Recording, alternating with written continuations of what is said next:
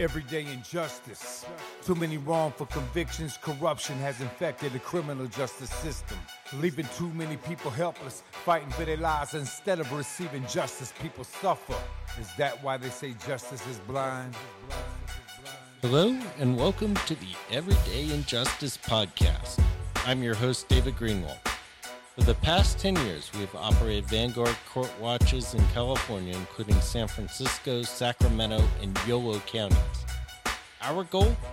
Expose everyday court injustices, and now, more broadly, shine a spotlight on injustices in the entire criminal justice system, in the form of wrongful convictions, police and prosecutorial misconduct, and mass incarceration.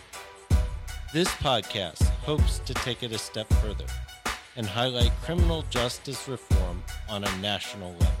Everyday injustice.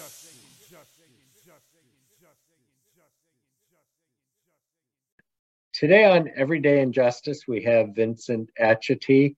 He is the CEO of Mental Health Colorado and a member of Colorado's Jail Standards Committee. Welcome to our show. Thank you very much for having me. To start out, what is your background and what is it that you do now? So Mental Health Colorado is the state affiliate of Mental Health America. We're a 501c3 advocacy organization working to promote healthier minds across the lifespan for all Coloradans, as we put it. And we focus on promoting well-being, access to care, supports, and services, and ending some of the discrimination and discriminatory practices associated often with mental health conditions. We have a national initiative we call Care Not Cuffs, which is our effort to build healthier, safer communities by rallying more folks to respond to those with unmet health needs with health care instead of with criminalization and punishment.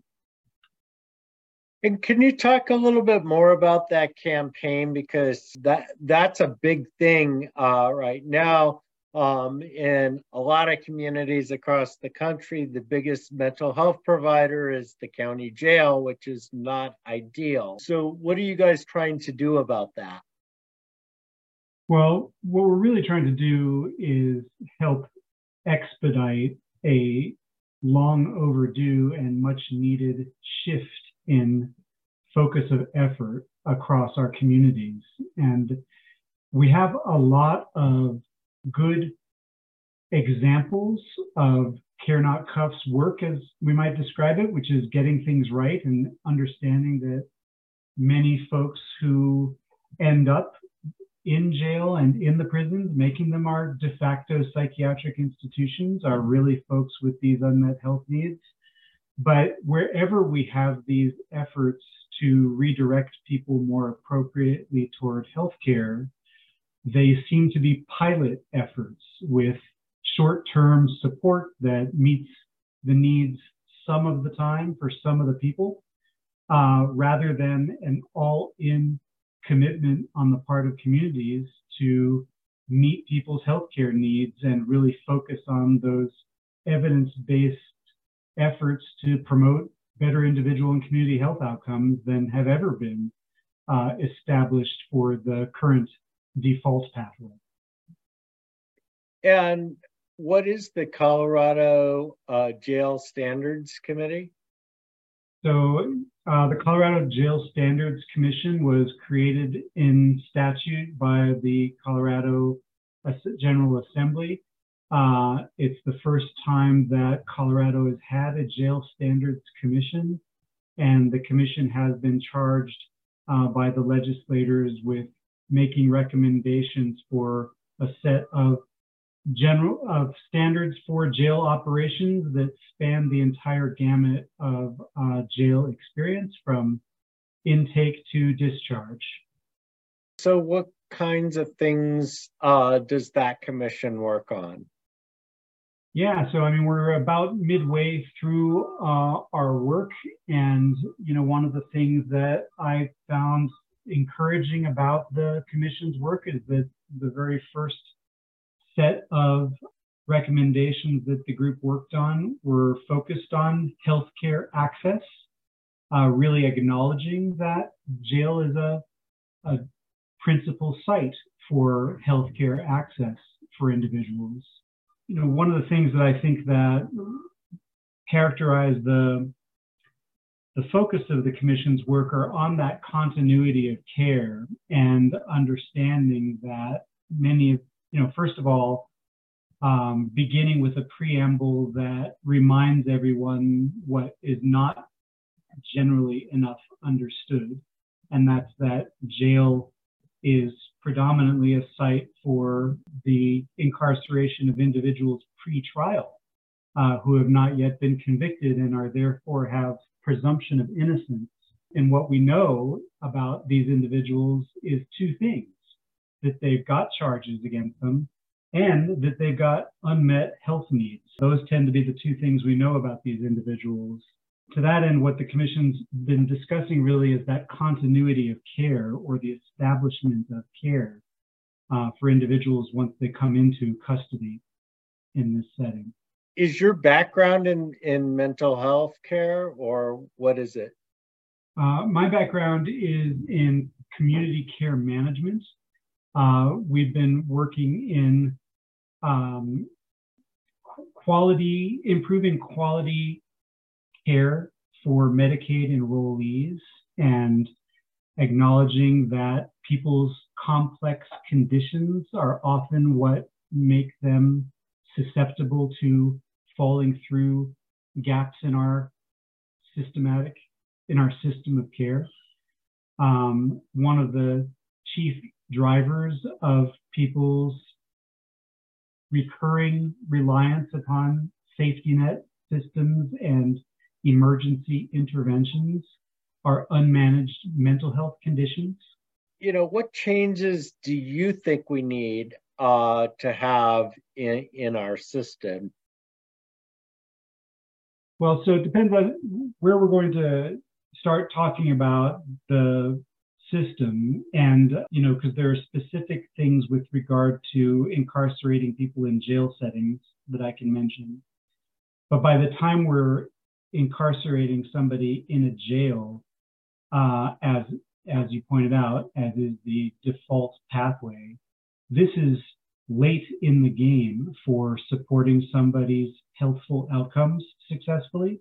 And so I could say a few things about what jails need to be doing more effectively, but I can also talk about what needs to be happening more effectively before anybody gets as far as jail in the community. Well, I think both things are really important. So why don't we start at the beginning and talk about what we should be doing before they get to jail, because we want to avoid them having to get to that point in the first place.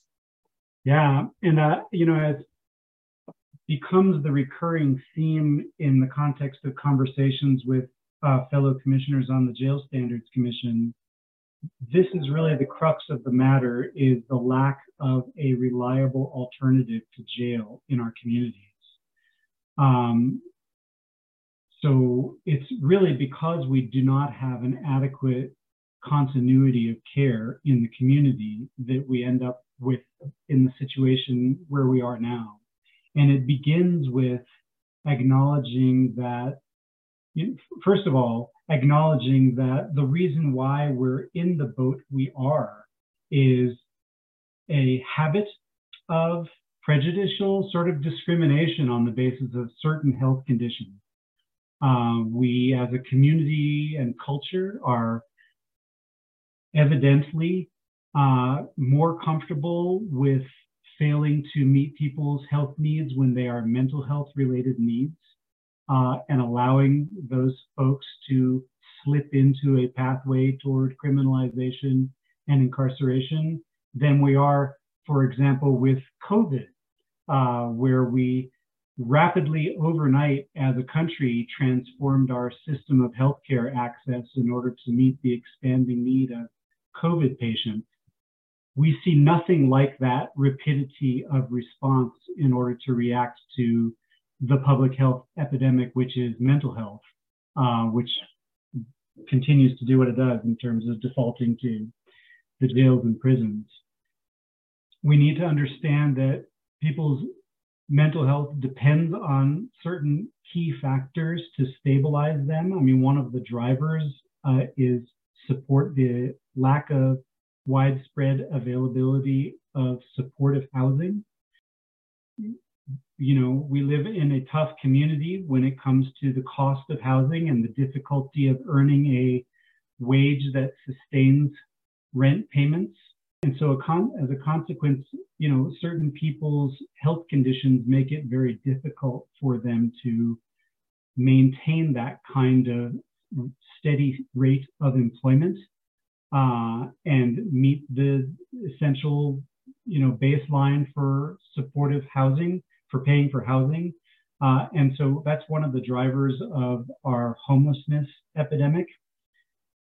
What we did as a community starting in the mid to late 60s was a process of shutting down the large public psychiatric institutions, which, you know, to this day remain the source material for horror movies, because at the time they were largely warehouses for mentally ill with very little in the way of quality of care taking place in a consistent way in those settings. And it was right and appropriate that folks in the Kennedy administration recognized that storing people in places where they were likely to be neglected and abused as cared for was not a great path. And they proposed the alternative solution of creating many smaller community-based settings in which people could be cared for more appropriately. But that alternative just never materialized. And so what we had as a consequence is what we've become familiar with as the trans-institutionalization, whereas the psychiatric institutions were downsized and closed, we saw the growth in the jail and prison populations. So what we really need as communities is to build back in that pathway to an alternative and acknowledge that mental health conditions sometimes require supportive housing over time, whether a short time for stabilization purposes or a longer time in the cases of more serious illness. I know out here in California, we have a tremendous homelessness problem. I actually follow Colorado a little bit and know that there are similar problems with homelessness and cost of housing. Out here, the governor has tried to push forward kind of this forced treatment for mental illness.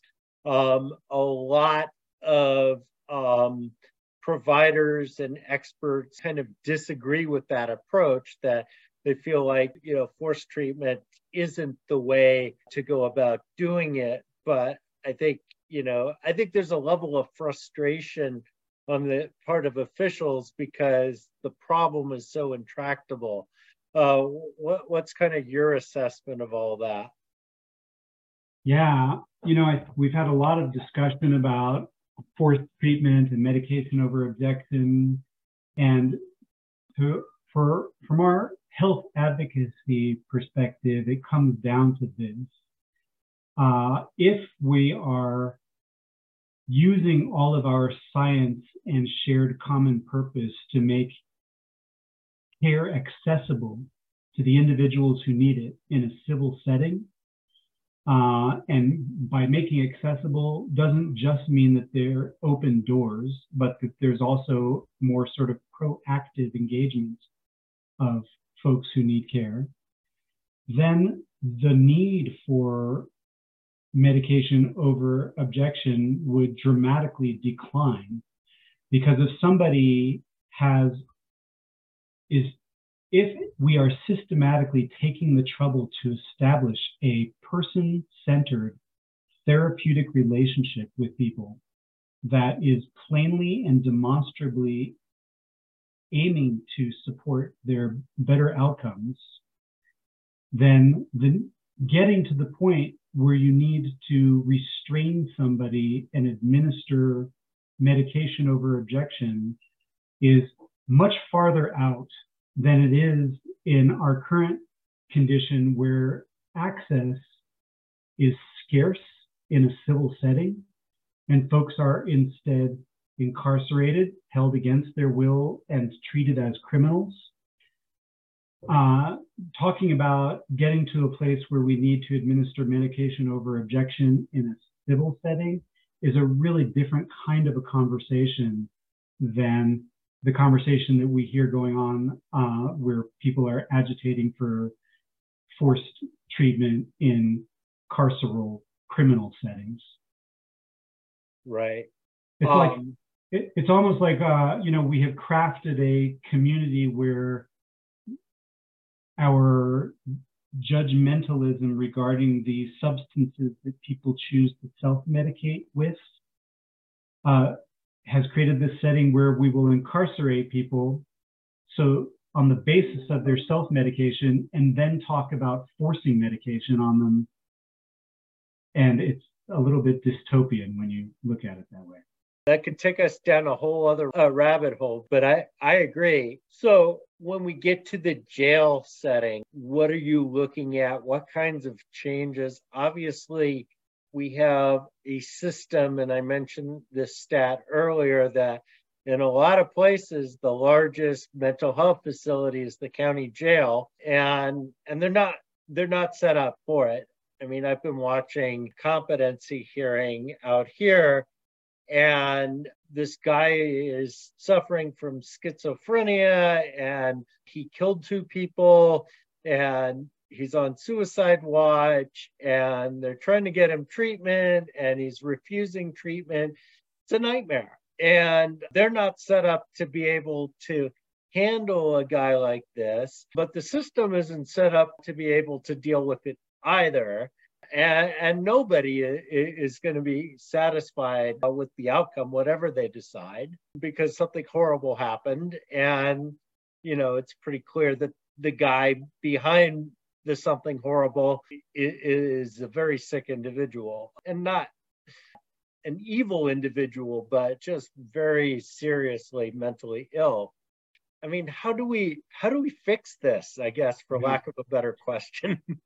Sure. Well, and this is definitely one of the toughest questions, and you obviously know in the midst of, we have a competency backlog issue here in Colorado as well. And, our position as health advocates is that advanced state of disease for an individual like this, who is such a threat of harm to self and others, if we have a system that has earlier identification of needs and access to care, a lot of this kind of advanced disease may be preventable. And so that's that whole civil side of thing that's just missing.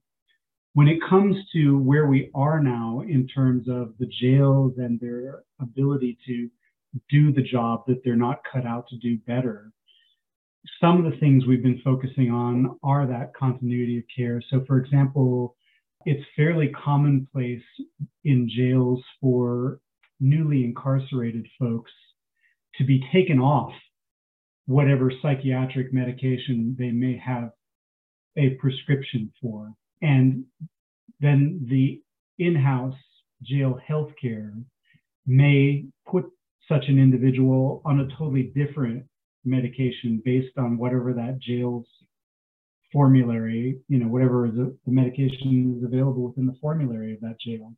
And that's one of the key points of our Jail Standards Commission, is really pushing back against that disruption of continuity.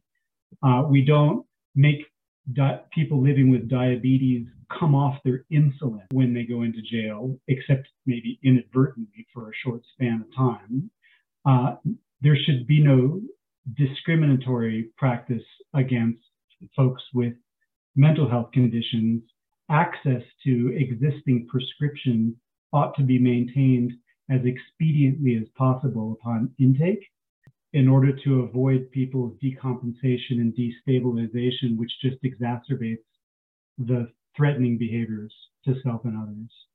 Another key piece of it, and again, this is pushing back on our civil system, is that in jail settings, when the sheriff's office is determining that an individual is experiencing a health crisis, in most cases, the sheriff's office is able to transfer the individual in crisis to an appropriate healthcare facility to support in the wake of a stroke or a heart attack or some other kind of major medical crisis.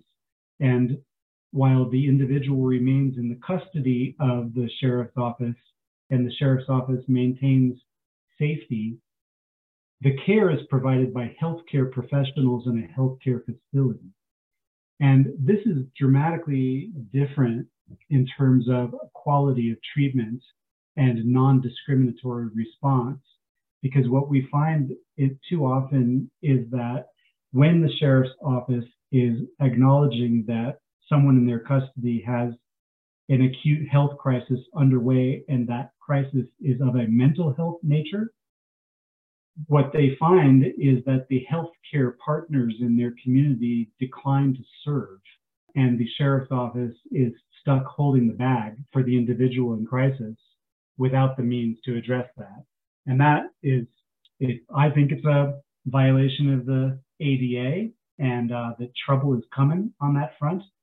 But it's really, it's the sheriffs sometimes trying to do the best thing they can and finding no appropriate partner in the community to do their part.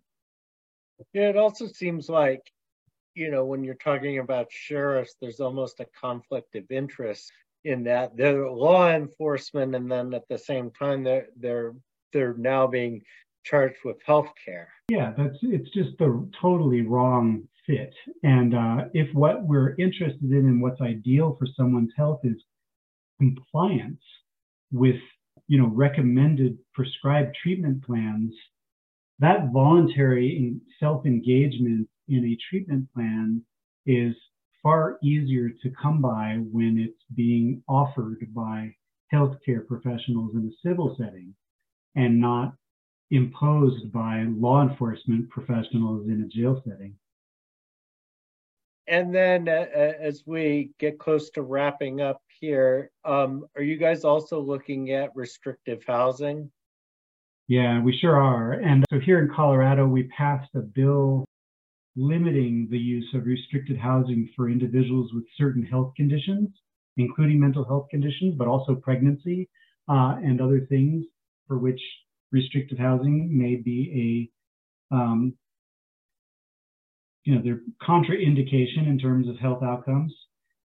But even the bill that we passed was ultimately limited to only some of the state's largest jails, leaving most of the state's jails unregulated by that bill. And so what the Jail Standards Commission is faced with is trying to make recommendations that acknowledge the vast disparity in resources that exist between some of the state's largest jails and some of the state's smallest jails, which in some cases are tiny.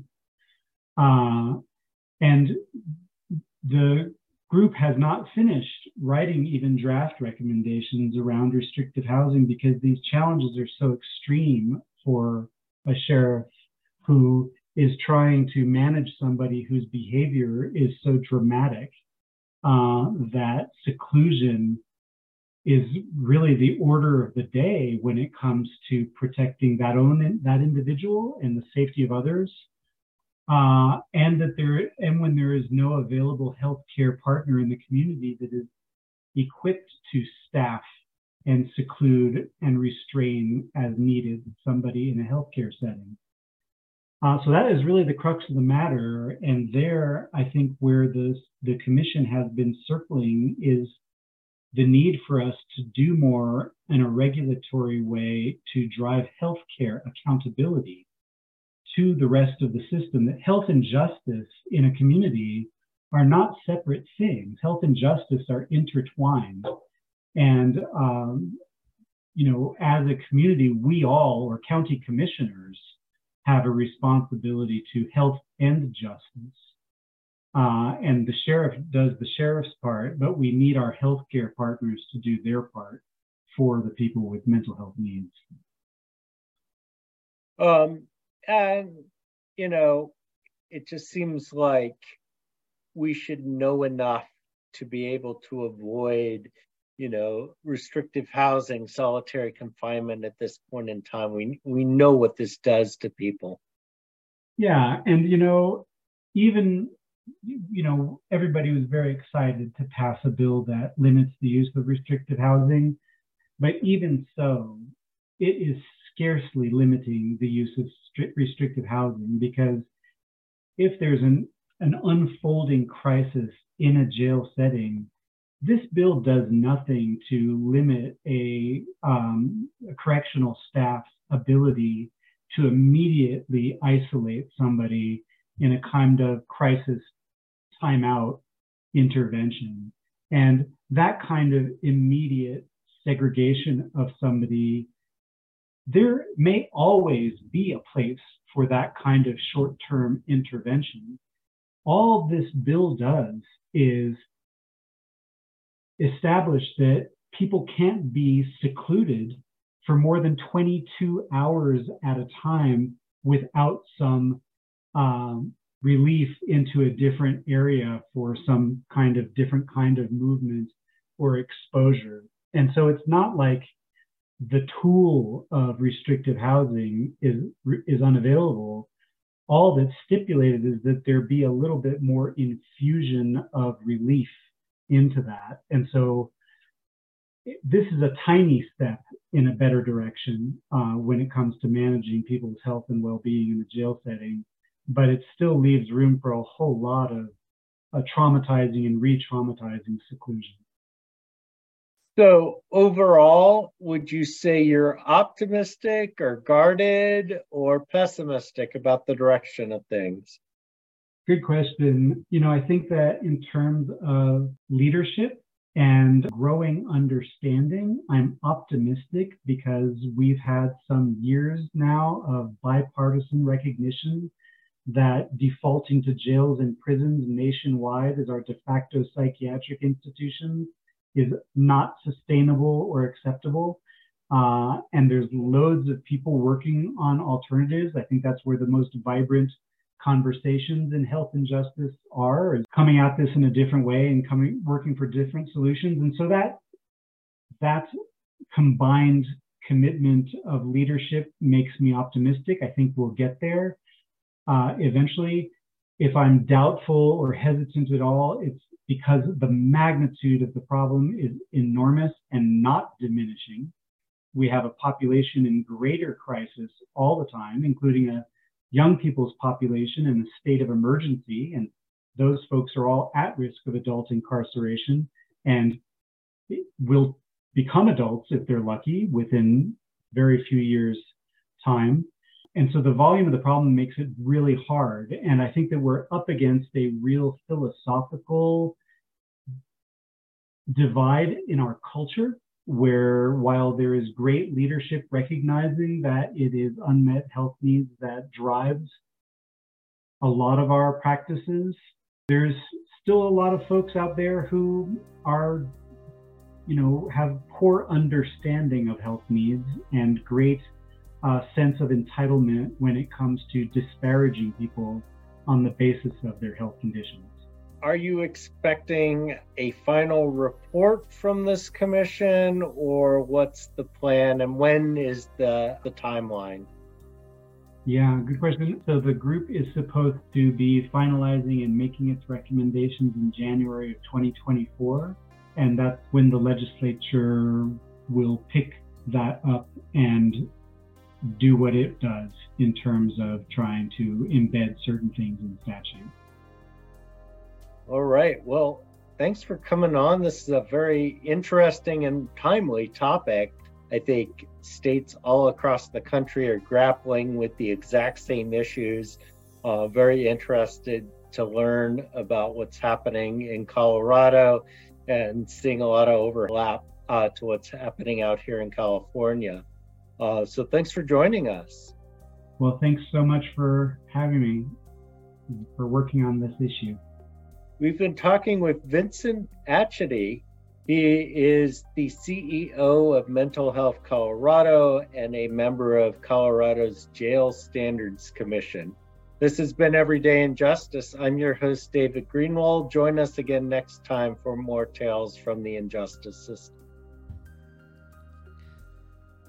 Thank you to George Powell and Norman Mousequake Barrett for the use of our opening, Everyday Injustice. You can see more of George's music at www.justiceforgeorgepowell.com. That's Justice for George Powell, all one word, .com.